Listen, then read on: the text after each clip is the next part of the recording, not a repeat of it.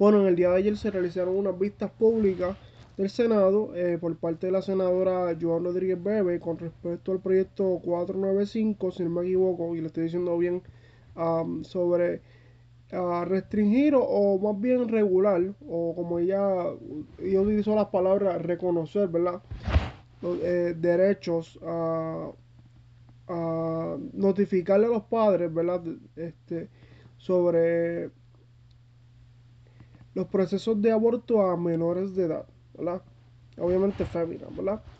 Este, y desde ese punto de vista, ¿verdad? Usted dice, oye, eso es fantástico, o sea, notificarle a los padres, ¿verdad? Porque obviamente son menores de edad. Y desde ese punto de vista, en este tipo de casos, y obviamente también investigar, ¿verdad? Si ese embarazo se ocurrió por una violación, por incesto, pedofilia y todas esas cosas, lo cual, como cuestión de hecho, ¿verdad? Si lo dejamos ahí, usted diría, ¿verdad? Cualquier persona razonable diría, oye, eso está más que bien. Punto y aparte. Um, el problema es la narrativa, ¿verdad? Y como siempre he dicho, hay que educarse y eso obviamente me lo asigno a mí mismo o me lo señalo a mí mismo, obviamente cada vez que voy a reseñar una noticia que me parece importante. Independientemente si yo estoy a favor de lo que se está expresando o no. Ok, ahora voy a lo de la narrativa. Se quiere tal vez, no sé si la senadora lo hace de una manera maliciosa o lo hace porque está mal informada o lo hace con una intención politiquera, no realmente, no sé. Mi impresión es que tal vez lo hace para llamar la atención, como he dicho antes, con temas que son bien sensitivos, como lo hacen por ejemplo, los de izquierda con los temas de las playas, o con la percepción del desplazamiento y, por ejemplo, como he dicho antes, con la senadora también la CEN, con los proyectos de licencia para personas menstruantes y todas esas cosas que aumentan el perfil político de una persona, o en este caso obviamente de un político, y ayudan a crear una narrativa y ayudan a que partidos minoritarios pues tengan relevancia en la discusión pública y cosas que se hacen virales, ¿verdad?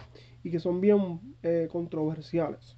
Volviendo al punto de la senadora, y esa narrativa de que no se le reconoce o no se le informa a los padres de estos procesos de menores de edad, pues aquí les tengo los hechos de un doctor que puso un comentario en uno de los en el post de Jay, que Jay Fonseca fue el primero que puso el altercado o la vista más bien del secretario y la senadora.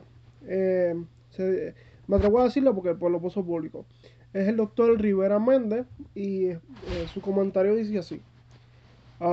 Ningún médico que lleva a cabo servicios de los que mencionan pueden actuar sobre un menor sin consentimiento de los padres o tutor legal. Eso es un hecho en esta situación y cualquier otro tipo de procedimiento o cirugía que se le hace a cualquier menor de edad. No entiendo de qué habla y si no me pregunta, describe qué es lo que en realidad están tratando de legislar. Eh, Quiero leerle otra vez la primera oración. Ningún médico que lleva a cabo servicios de los que mencionan, en este caso, ¿verdad? Recibiéndose al aborto, dice, puede actuar sobre un menor sin consentimiento de los padres o tutor legal. So, ya esa narrativa de que no se le notifica a los padres, y por eso es que esta legislación se quiere um, eh, que que se convierte en ley, ¿verdad? Pues ya, ya debunk, ¿verdad? O aclara ese statement o esa narrativa. Que vuelvo y digo, o es una narrativa de parte de Joan Rodríguez Bebe desinformada, o malintencionada, o politiquera, o simplemente son cuestiones de prejuicio. Pero aquí desmiente esa narrativa. Le tengo otra evidencia. Obviamente lo estoy citando de un doctor, no lo estoy citando de una persona que es Tito, me cogí 3 clases, o, una persona que no sabe lo que está diciendo. Ah, aquí también les voy a poner un audio de una de las directoras de una de las clínicas donde se realizan estos procedimientos y me parece que legisladoras importante. del proyecto Dignidad refirieron Déjame al departamento. un poquito más para adelante porque... Ok. Equivocada a la ley. Según Ok. detalló, los referidos se deben dar cuando se trata Ok. correspondientes. Una de las clínicas referidas a Justicia fue Darlington Medical Associates. Su directora reaccionó al recurso y aseguró que la senadora ha dado una interpretación equivocada a la ley. Según detalló, los referidos se deben dar cuando se trata de menores de 13 años, pero en cualquier caso afirmó que en su clínica no se realizan abortos a personas de 15 años o menos ni a potenciales víctimas de violación.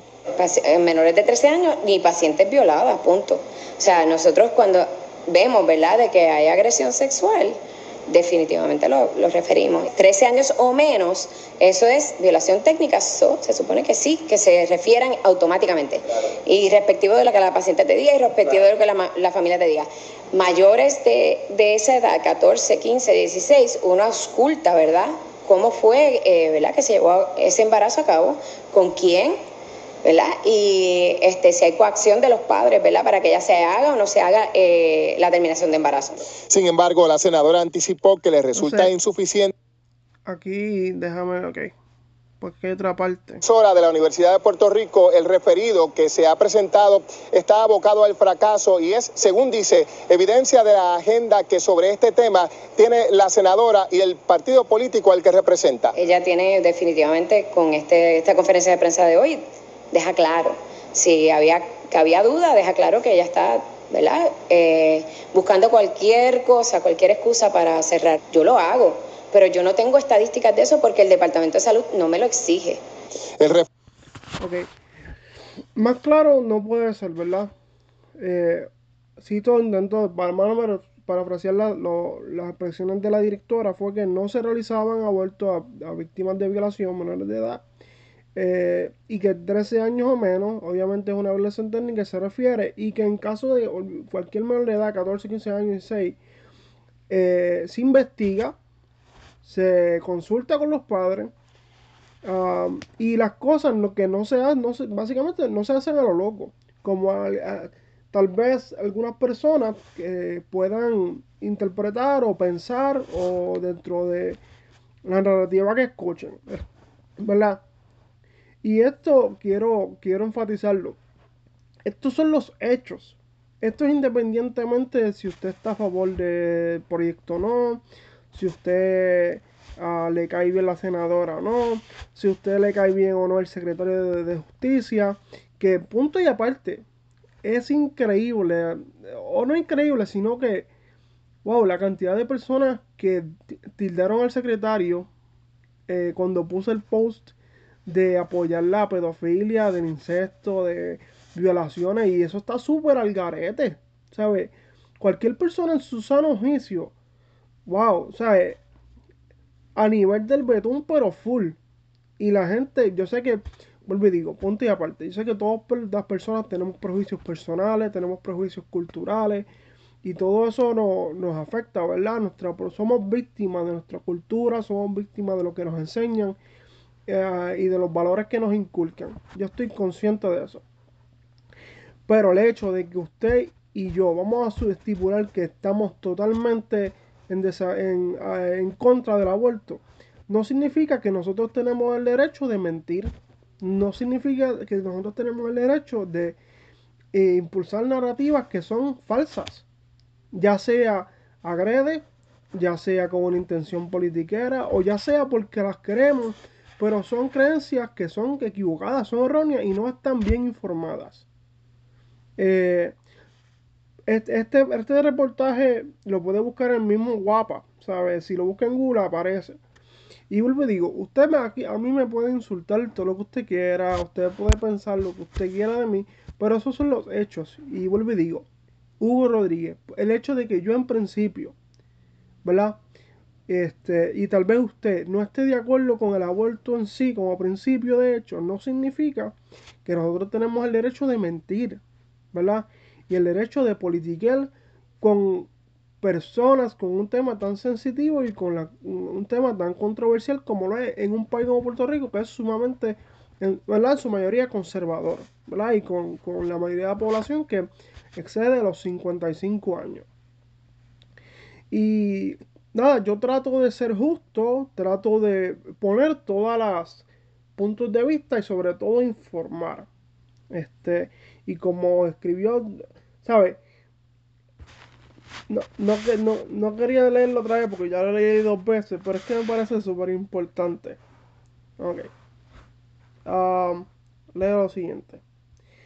Vuelvo y leer el comentario del doctor, donde lo hace de una manera para informar y educar. Dice, ningún médico que lleva a cabo servicios de los que mencionan al aborto, en este caso, puede actuar sobre un menor sin consentimiento de los padres o tutor legal. Y, como dijo la directora, si es en caso de una violación, se investiga. Se investiga una vez, se investiga. Eso es lo que quiero que se entienda. Se investiga. Esta narrativa de que se hacen a lo loco, de que no se le informa a los padres, es falso. Esto es independientemente, estos hechos son independientemente si usted está a favor o en contra de estos procesos a menor de edad, por la razón que sea, ¿verdad? Si es que lo hizo, ¿verdad? Una menor puede tener intimidad si tiene 16 años o más, ¿verdad? Y obviamente si tiene menos, pues, eh, como está planteado en la legislación, pues, y se investiga como dijo la directora, ¿verdad? Y como el doctor aquí, pues, informa. Esos son los hechos. Estos son no son, esto lo hago con la intención de que esto vaya jamás a nuestros prejuicios culturales personales y de si estamos a favor o no del aborto en este caso, porque ya está la segunda vez que la senadora intenta eh, legislar en el aborto, ahora desde un enfoque en menores de edad, ¿verdad? Vuelvo y digo, usted y yo podemos estar de acuerdo o no con el aborto. Yo en principio no estoy a favor del aborto. He sido sumamente enfático, pero eso no me da derecho a mentir. Eso no me da derecho a impulsar narrativas que no son ciertas para confundir y para solamente apelar a un sector conservador para buscar votos. Y esa es la verdad. Y sobre todo lo más importante, vuelvo y digo como por quinta vez, sí se le informa a los padres, como dice el médico aquí, por cuestiones éticas, y sí se investiga. Esta cuestión de que los abortos en Puerto Rico se hacen a lo loco, sin una investigación, y más en el caso como menores de edad es falso. Y esos son los hechos, ¿verdad?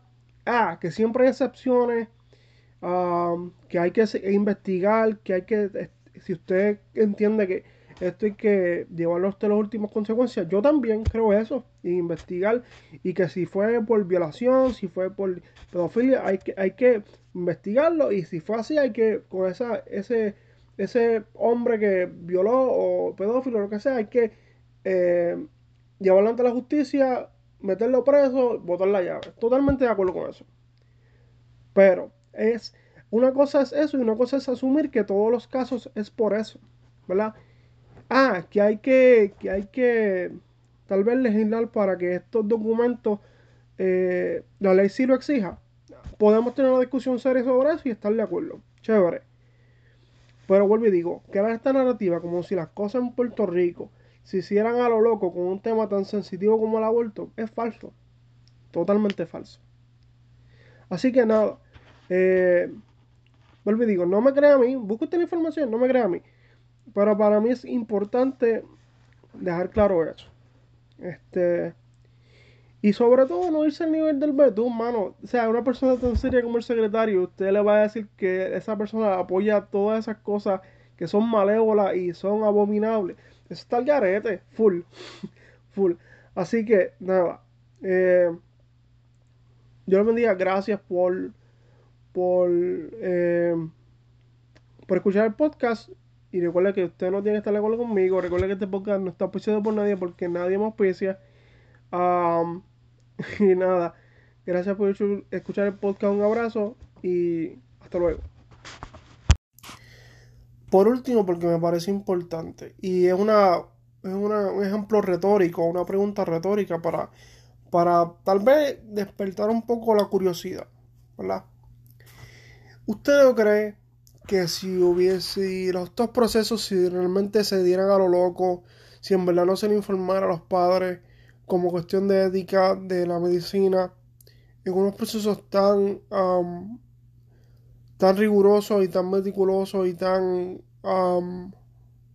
de carácter preocupante, ¿no? ¿Usted no cree que habría una querella? ¿Usted no cree que habría un revuelo en el país por un caso de esto?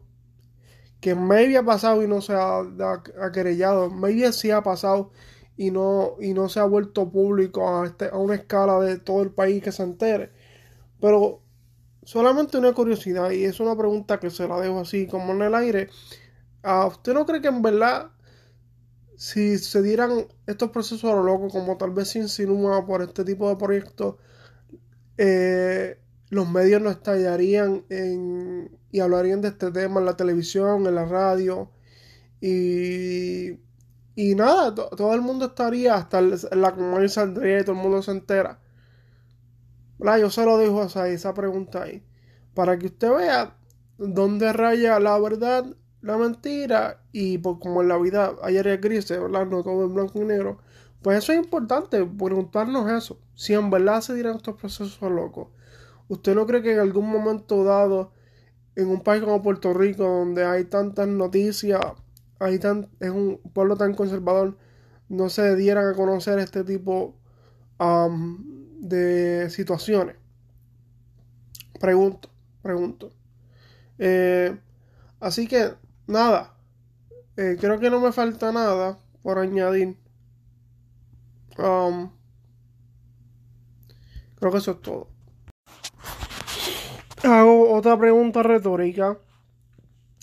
Si tanto le preocupa a la senadora o a Proyecto Dignidad o a cualquier persona que hubiese legislado sobre acerca del aborto, pero en este tema con respecto a las menores, ¿por qué entonces esta no fue la primera legislación que se presentó con respecto al aborto? ¿O se hizo en conjunto con la primera legislación donde se intentó regular el aborto? Entiendo que después de la sexta semana, no sé si era el sexto mes, era la sexta semana, que sí creo que era la sexta semana, pues no podría abortar. Que entiendo que fue así, la primera legislación. Solamente pregunto, ¿verdad? No lo haga con una intención, ah, lo hago con la intención de despertar su curiosidad, solamente eso. Y usted pues llega a sus propias conclusiones.